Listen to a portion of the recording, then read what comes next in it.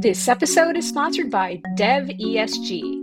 ZEV ESG helps organizations create, capture, certify, and convert ESG assets into real value to solve your plastic, methane, carbon, and energy problems. For more information, visit www.devesg.com/greenbiz.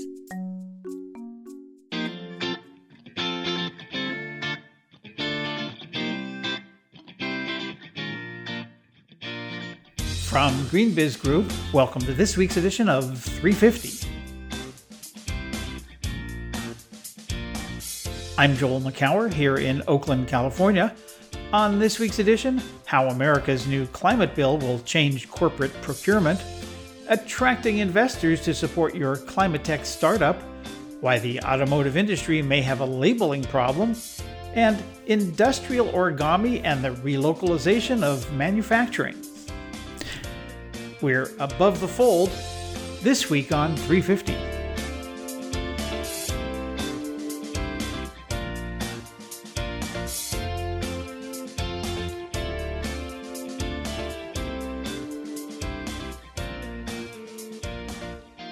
It's August 19th, 2022. Welcome to another episode of GreenBiz 350. So glad as always to have you with us, and joining me from balmy Midland Park, New Jersey, it's editorial director Heather Clancy. Hi, Heather.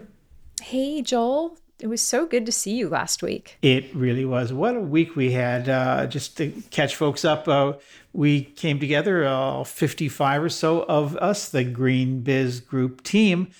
Many of us who had not met many people in the company, because we've added maybe 15 people so far this year, came together in Oakland for an offsite at the beautiful historic Claremont Hotel and some nearby venues as well, just to come together and meet one another and talk about our very, very, very aggressive, ambitious growth strategy over the next few years, and and just be together and enjoy one another's company.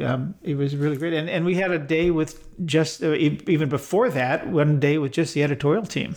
Yeah, it was awesome. And just, there's so much going on. It's always very overwhelming after meetings like this to figure out, what do I do first?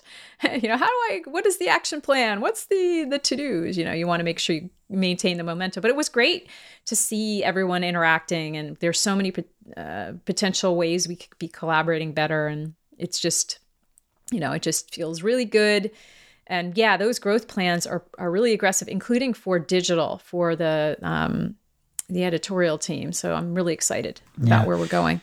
Well, it is overwhelming because, as we said, there's so many new products, services, people, platforms, and things that we're going to be launching in the next couple of years. It's really, it's slightly overwhelming, but very, very exciting. And the way to not be overwhelmed is just look at the road right in front of you, one step at a time.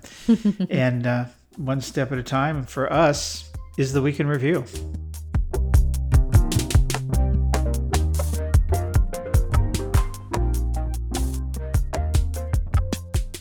So, Heather, I heard that there was some climate bill or something that got signed this week. I haven't been keeping up in the news, but apparently Congress actually did something about climate. Yeah. I have a hard time with the acronym for this bill, for the Inflation Reduction Act, IRA. I keep thinking of Ireland, but or the individual retirement accounts, or the Irish Republican Army. Yeah, either one. I'm sure there's several others. I know. But yeah, how amazing is this that we have a bill that, even though it isn't what it was once wanted to be, it is just pretty extraordinary. And I think kudos to, actually it was really interesting. I don't know if you saw the story about how Bill Gates was behind the scenes really pushing on this. And that just reminds me how important it is for corporations in the business world to be really at the table with things like this. And that was not that he did it single-handedly or anything, but that was just kind of interesting perspective. Well, he had a key role behind the scenes in convincing Senator Manchin to come over to the light side The light of side. this. But Yeah. what it is, we talk so much in our world these days about influencers, and they're often young, up and coming hipsters, whatever they are these days. I don't even know what to call them, but they're influencers, and not all of them are young, but most of them are. But we forget that senior executives are influencers, and we don't necessarily value them in some ways. And Bill Gates, who's been not every environmentalist BFF, that he's pro-nuclear and is putting a lot into carbon capture and sequestration, which a lot of folks don't really like, but he did play an important role there. And yeah, it may have been self-serving. He's got investments in some of the things that may benefit from this. But who isn't self-serving these days? So the question is, you don't have to be Bill Gates, but what about your CEO or other senior executives, and who can be deployed? I think in the future, as we want to take the next step and maybe buttress or this bill, or bring in some of the things that kind of fell off in the sausage making of this not bill, this law now. But yeah, influencers come in every stripe. Yeah.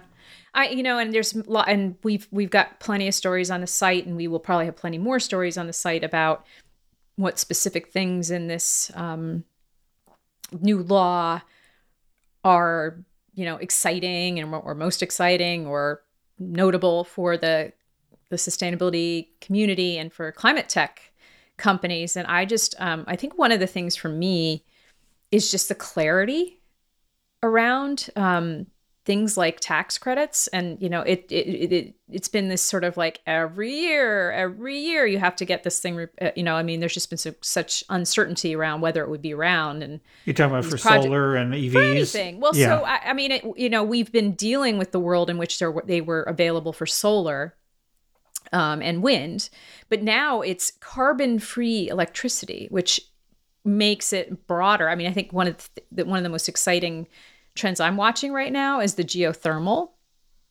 energy that companies are adopting. Like Google and Microsoft both have significant installations that they're building right now. And now, I don't know if this is not going to apply to that, because it's these credits start in 2025, I believe. They become technology neutral, essentially.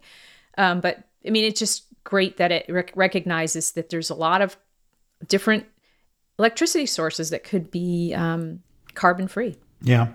To your point that some of these things don't kick in for a while, and the EV credit, the $7,500 credit, has some made in America provisions that most car makers can't yet meet. I think Tesla and General Motors are the only two that do. I believe, I may have that wrong, but that was my recollection. But how companies buy lots of things is going to be affected by this new law, and that brings us to the piece that Sarah Golden, our senior energy analyst and who chairs the Verge Electrify, wrote this week about how the climate bill will change corporate procurement. And she talks about, first of all, that clean energy is going to get cheaper, so the calculus on that is going to be a lot better. There's the long-term extension of the investment tax credit and production tax credits that have, as you were saying, come and go, or almost go until the 11th hour when they're finally renewed by some very reluctant senators, I think. And then, the EV piece is for corporate fleets is going to have, I think, a big impact. That's a supply-demand issue, because companies, the automakers can't, even if they were made in America, can't meet the demand for electric vehicles. I think the Ford F-150 pickup that's coming out, Lightning, I think it's called. The demand for that is way off the charts, way more than Ford planned. And I think the Chevy Silverado electric pickup truck, similarly, that's a little bit further behind. But the demand is there, and in some ways, we don't really need the tax credit, but it's great that it's there, because it will accelerate the market even faster. But yeah, there will be a lot more written about procurement here. Any other last thoughts on this law before we move on to a related story, actually. Yeah, and actually, my comment will get us over to that story. And you're referring to the one by Vartan Badalian, our transportation analyst. The automotive industry may have a labeling problem, and you actually just already brought in one component of it: the electric vehicle versus the zero emissions vehicle, and the differences. And one is not always the other, which I probably have been guilty of as well. But Vartan points out that an all-electric vehicle is a zero emissions vehicle, but a plug-in hybrid or a hybrid EV is not. And so there's subtle nuances about what's being supported by the new law, and then also by the executive order that Biden signed like a year ago on passenger cars and light trucks, and stating that 50% had to be zero emission vehicles, including, and it actually includes some stuff that isn't zero emissions in the language. So Vartan's point is, I think, well taken, although I don't know if ultimately it matters. I think just all of the innovations here will help. But I thought it was really a great just thought piece that was very thought-provoking for me. Well, it does matter, Heather, in the showroom, and maybe less so with corporate fleets. If you're buying, because those are more professional procurement folks who know exactly what they want. May even be, if they're buying enough vehicles, they may even be customized to some extent. But in the showroom where people go in, they say, oh, is this, I want an electric vehicle, or I want a zero emissions vehicle, or, whatever it is, the differences can be important. And there's another wrinkle here. And I'm not sure if this is just for California, which, as you well know, is sort of an island, at least in the United States, when it comes to automotive regulation around emissions and fuel efficiency and such. My wife drives like a 10-year-old Audi station wagon, which is PZEV, P-Z-E-V, which stands for Partial Zero Emission Vehicle. Oh my God. I mean, what? I looked it up. I looked it up. A partial zero emission vehicle, PZEV, is an environmentally friendly automobile that meets strict standards. These vehicles have zero evaporative emissions, meet tailpipe emission standards, and have generous warranties on emission control parts.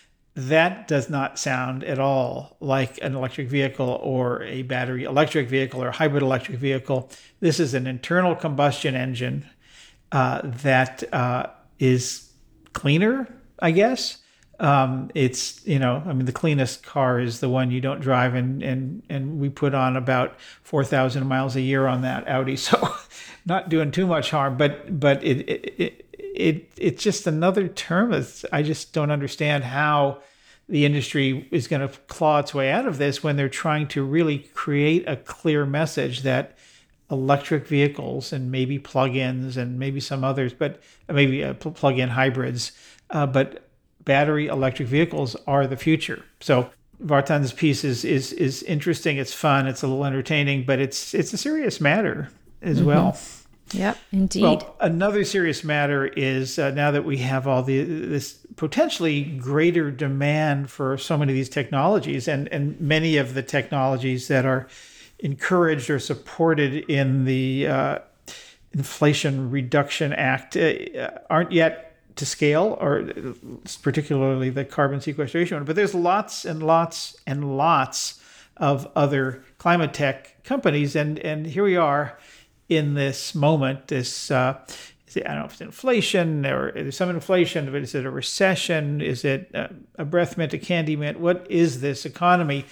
But funding for startups is a lot tougher than it was 6 months ago, let alone a year or two ago. And the investors are just holding on to their money. So there's this piece by Priyanka Srinivas, who's the founder and CEO of something called the Live Green Company, wrote a terrific piece about 4 entrepreneurs of green startups that how do you address this moment? Yeah, and I thought it was a great piece. She has written at least another essay for us in the past. It just, first of all, I think the new law will create, I think, maybe a more balanced playing field. But her point is that it's not going to be as easy. And the way that you can distinguish yourself from other companies that are vying for money. And one of her comments, which I thought was particularly interesting, was that you should focus on investors that aren't necessarily focused just on climate. Like I mean, if I was a startup founder, I probably would, put them top on my list. But her point is that it's, first of all, like, you don't necessarily want to have all those specialized investors. And secondly, you might have some stricter operational scrutiny with more broad, or at least different operational scrutiny, let me put it that way, that helps you as a company and founder get more disciplined more quickly. I thought that was just kind of an interesting, making the distinction and really understanding who you're talking to. That was one of the points that she makes that sort of jumped out at me right away. And that's a good thing because we've, the landscape has been littered with the carcasses of so many seemingly breakthrough or disruptive companies that for which the scrutiny did not go far enough. I mean, not just this is hardly unique to climate tech or green tech. This was, goes back to the .com days, 20 some years ago. But they should go under more scrutiny. The question is, how much do you already need to have customers and revenue, or how far do you need to be? And some of these technologies and startups, need a push. But one of the things I thought was interesting here, and I don't remember seeing this in previous eras of venture capital, is the value of networking. And I mean, yes, you always have to network, but just talking about like LinkedIn. I mean, LinkedIn is, I've been on it for a long, long time, but just in the last couple of years, really warmed up to it in terms of seeing a lot more, let's call it grown-up conversations taking place there than you would see on the Twitter and well, those are the only ones I'm on. I'm not on Instagram or TikTok or whatever. Certainly not the one that begins with the F word. But I think that is becoming much more of a valuable commodity for folks, and how you use it, not just putting it out there, but really how you use that to not just help promote what you're doing, but also to reach out and have more quality connections with people. I mean, I'm getting a lot of them incoming to me. I'm sure you are as well, Heather. And, it can be overwhelming, and a lot of them are way off base, but I do applaud and appreciate the efforts they make to reach out a little bit more. Well, some of them are more customized. They know who I am and what I want. Some of them are a little bit cut and paste, but still, it's an emerging, I think, phenomenon for startups to really be utilizing some of these platforms. So I thought that was one interesting part of Priyanka's piece. Yeah. I mean, it's just, I love this because it's just from a founder to other founders, and that's the sort of contribution that we really appreciate when folks reach out to the editorial team and say, hey, I'd like to write an essay about, and these are the kinds of ones, the pieces that are super valuable to the community, because they take your personal experience, and she's sharing her, her life and what she's offering advice to others. So I really appreciate that. The P.S. That was a big plug for those of you listening. Like, if you ever want to pitch us with an essay like this, that's the way to do it.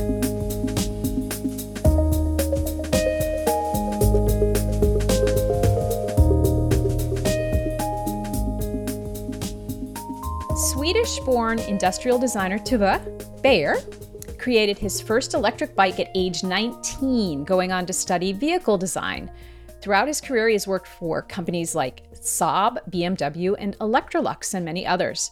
Today, Beijer is the co-founder and CTO of STILFOLD, which is using robotics to bend, quote, green steel, end quote, into what the company describes as intricate, lightweight, and durable structures. Industrial origami, if you will. He joins GreenBiz 350 to talk about the company's vision. Thank you for joining us. Thank you. So what was the inspiration for STILFOLD? What was there a particular aha moment for you? You've had this very, great career. What got you over to this place? Oh, it's like I always been interested in production techniques because everything we have around us has been made, in any production technique. But really, the thing is to when you do something, you have to think about what you're doing because otherwise you have to play with the technique you use really. So when it comes to sheet metal, then it's really down to, I would say, you have two ways to go. Either you go with the workshop where you fold, bend, and cut, or if you go the other direction, which is more like when you do steel pressing and stamping sheet, as in car, when you do car bodies, that's a total different technique. But there is no in between really, because the first one is a bit more straightforward, and it's really, I would say, it's low refinement, but the threshold to enter that bending, cutting, and welding is low. But on the other hand, when it comes to stamping, it's more of a very high threshold to actually to invest and all that. And in order to get back the investment, you have to make very high numbers, produce in high numbers, and that's kind of really, you start off with a high carbon footprint, really. So you're thinking of, you're pushing for different ways of production, different, of course, different materials, different approaches. We'll get to the life cycle assessment in a moment, but just to stick with the company for a second, how is the venture being funded? What are you bootstrapped? Is it all you? What's the funding model? We started off as a government funded, and was just a short, kind of to get us out, to get some wind in our sails, but investigating really the possibilities with curve folding and all that. And we found out that we had a really, really great, it was a great interest in what we have done, and also in particular the scooter itself. So it gave us, we really found ourselves, we could then really believe in what we've been doing, and kind of set up a business around it, and then take in investors. And kind of find it from there. So, as I mentioned in the intro, the first thing you've done, the first application of your approach is an e-scooter. Mm-hmm. You seem to like scooters. Yeah. It says, compared to a traditional scooter, this device requires 70% fewer components and drives a 25% reduction in labor costs and a 20% reduction in material costs, and it's lighter. So tell me about why this is good, and also tell me a little bit more about the carbon impact, the environmental impact as a result. Yeah, we were a bit, when we were doing this, investigating the curve folding technique, we were really, we also wanted to do life cycle analysis around this, in order to get some idea what we've been doing. So we had a freestanding partner doing this, or freestanding company doing this, helping us out with this. And when we got back to result, we were really stunned ourselves, and couldn't really believe it in the beginning. But what's the whole thing when you do something, the trick is really to reduce the number of components, the bill of material. If you can reduce that, and that we can do really, really drastically with this technique. So in comparison, for when we make the chassis, we could make the chassis in very few components. So the first prototype was like 15, and then now we're down to 8 or 10. And if you compare that to traditional scooter, then that's we benchmarked. We actually bought 2 existing scooters, not mentioning any brands or whatever, but they're class leading. And the interesting thing there was that we just took the batteries in the engine, but then we could also calculate and count all the parts from their chassis. And just in a comparison, they had around 150 plus components. So we knew that, or I felt confident that we were going to be able to reduce the number of components, but not that drastically. And it was really, it's like it's a bit like a three-dimensional Sudoku. I would say, I don't know. I don't do Sudoku, so I don't know. But it's a bit of a, to actually find the best way and how to produce. And it's really, really challenging, and also something that I enjoy very much to do. But it's no point in doing all this if you can't replicate it in other products as well. And therefore, we made this whole the whole thing that we do. We call the technique STILFOLD, which is an umbrella name for different methods within STILFOLD. We made our own software in order to design in this way with curve folding, because that didn't exist. And also we have done the calculation how to fold with the robotics, etc., and all that. And also then to nurture an existing value chains, as flat sheet metal coming. That's more or less a commodity. You can find flat sheets all over the world.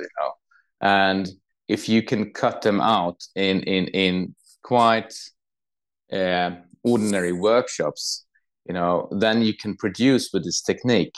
And that's why it's so interesting, because what you want to do in the end, you want to produce as close to the end customer as possible, in order to also reduce shipping and all that. Just to clarify, this is a prototype right now, correct? The first one you've seen in the pictures, that's the prototype. We call it the P1. All right. So the P1 was more or less like a proof of concept, really. We could experiment, and we could do a lot of trial and errors and on that one, and we found a way forward with that one.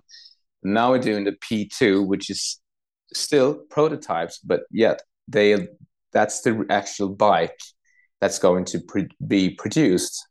So the first one will actually be on wheels the 5th of September. Mm-hmm. Wow. Okay. So I want to go back to the production model in a moment, but just before I go there, were there any trade-offs? So you talked about all the components that were in the traditional scooter. Were there any design trade-offs that you had to make? And then did you have to source some of the components, from these other places? So what, I think you mentioned the battery is obviously one example, but that's kind of going to be produced in a traditional way, correct? That's actually absolutely right. The batteries, tires, engine controls, etc., all that we source, but we have tried to integrate it in the same philosophy, this sustainable thinking, but working with the electrical components more of it, build something that can be updated and renewed, etc., etc. But going back to the production technique again, if you were talking a bit about the trade-offs, etc.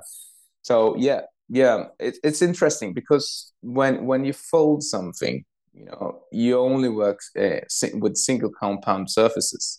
So what is a single compound surface?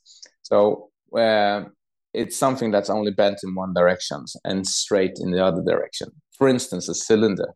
It's a cylinder or a cone.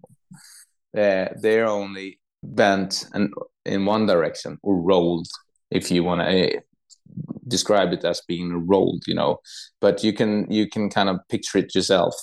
If you go to a sphere, for instance, that's curved in both directions, so it's a double compound surface.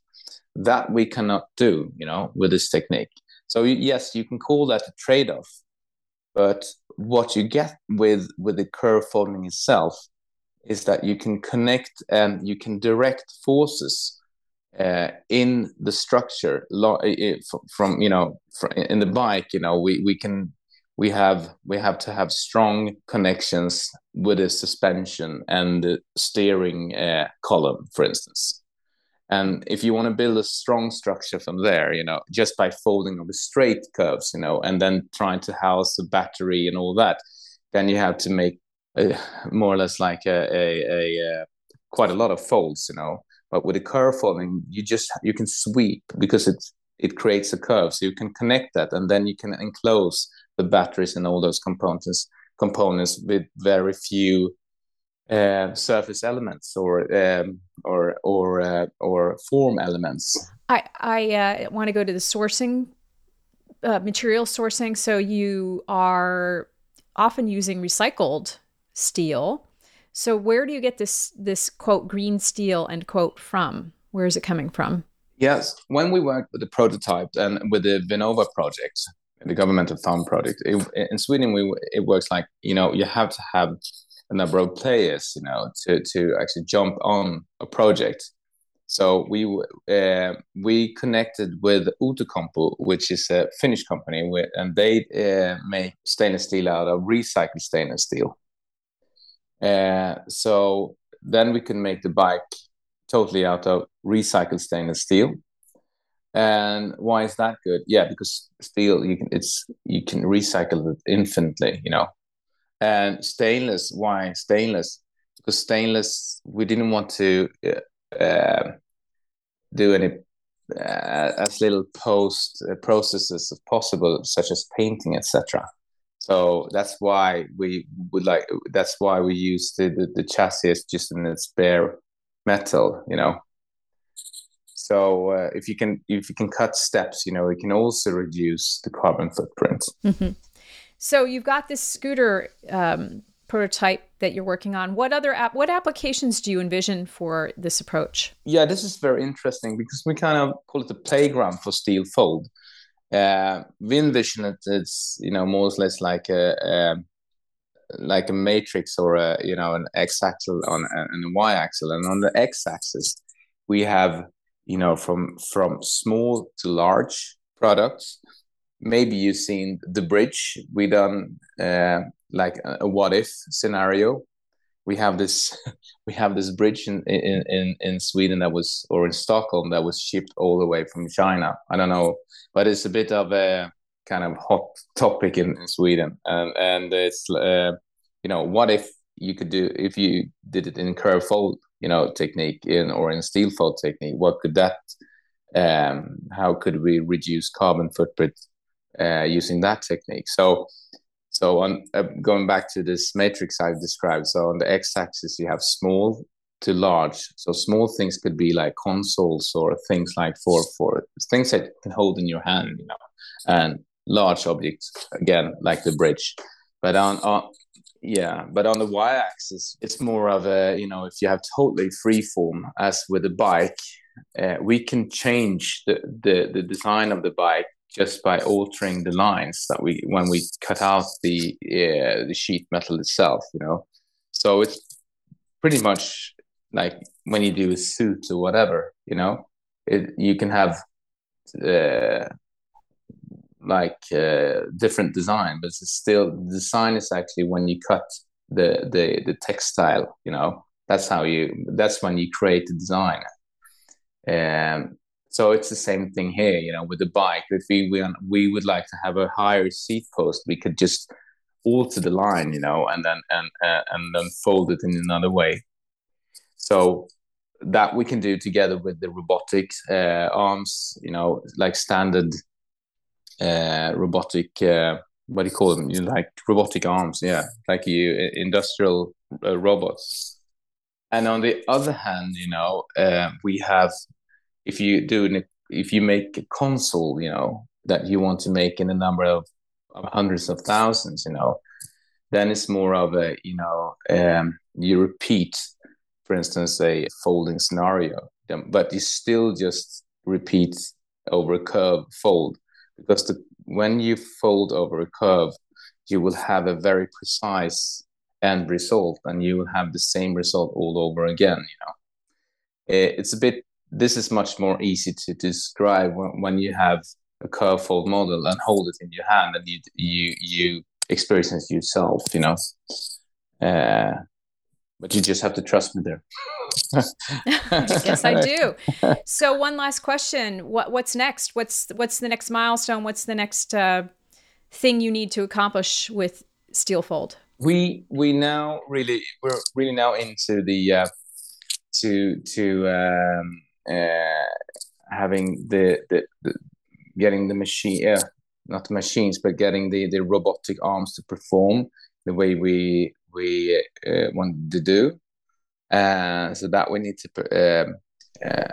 perfect, and also the idea here is really to with this STILFOLD tool, the digital tool, the CAD application. The idea that we have there is to have it more free and open source, in order for people to start to use this tool, and see what they can do, so have a bit more open source.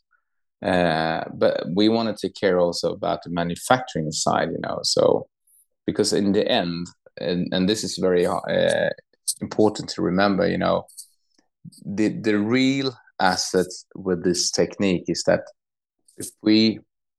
when we can design something in CAD and the outcome becomes exactly what we design in CAD. It's like with every production techniques, that's the same thing. But we that's what we work with right now, in order to actually minimize, the deviation of a CAD file and the final result. Great. Well, thank you for joining us on the podcast. I hope I could answer some questions. And that's our 350 podcast for this week. As always, go to greenbiz.com/350 to find more about the organizations, stories, and events we've mentioned. And while you're over on the site, check out our 7 free weekly newsletters. They're a great way to stay up to date all week long. Just go to greenbiz.com/newsletters to sign up. We welcome your comments, your questions, your tips, your anything you got. Just hit us up at 350@greenbiz.com. Heather and I will be back next week with another edition of Green Biz 350. Until then, from all of us here at Green Biz Group, I'm Joel McCower. We'll see you next time.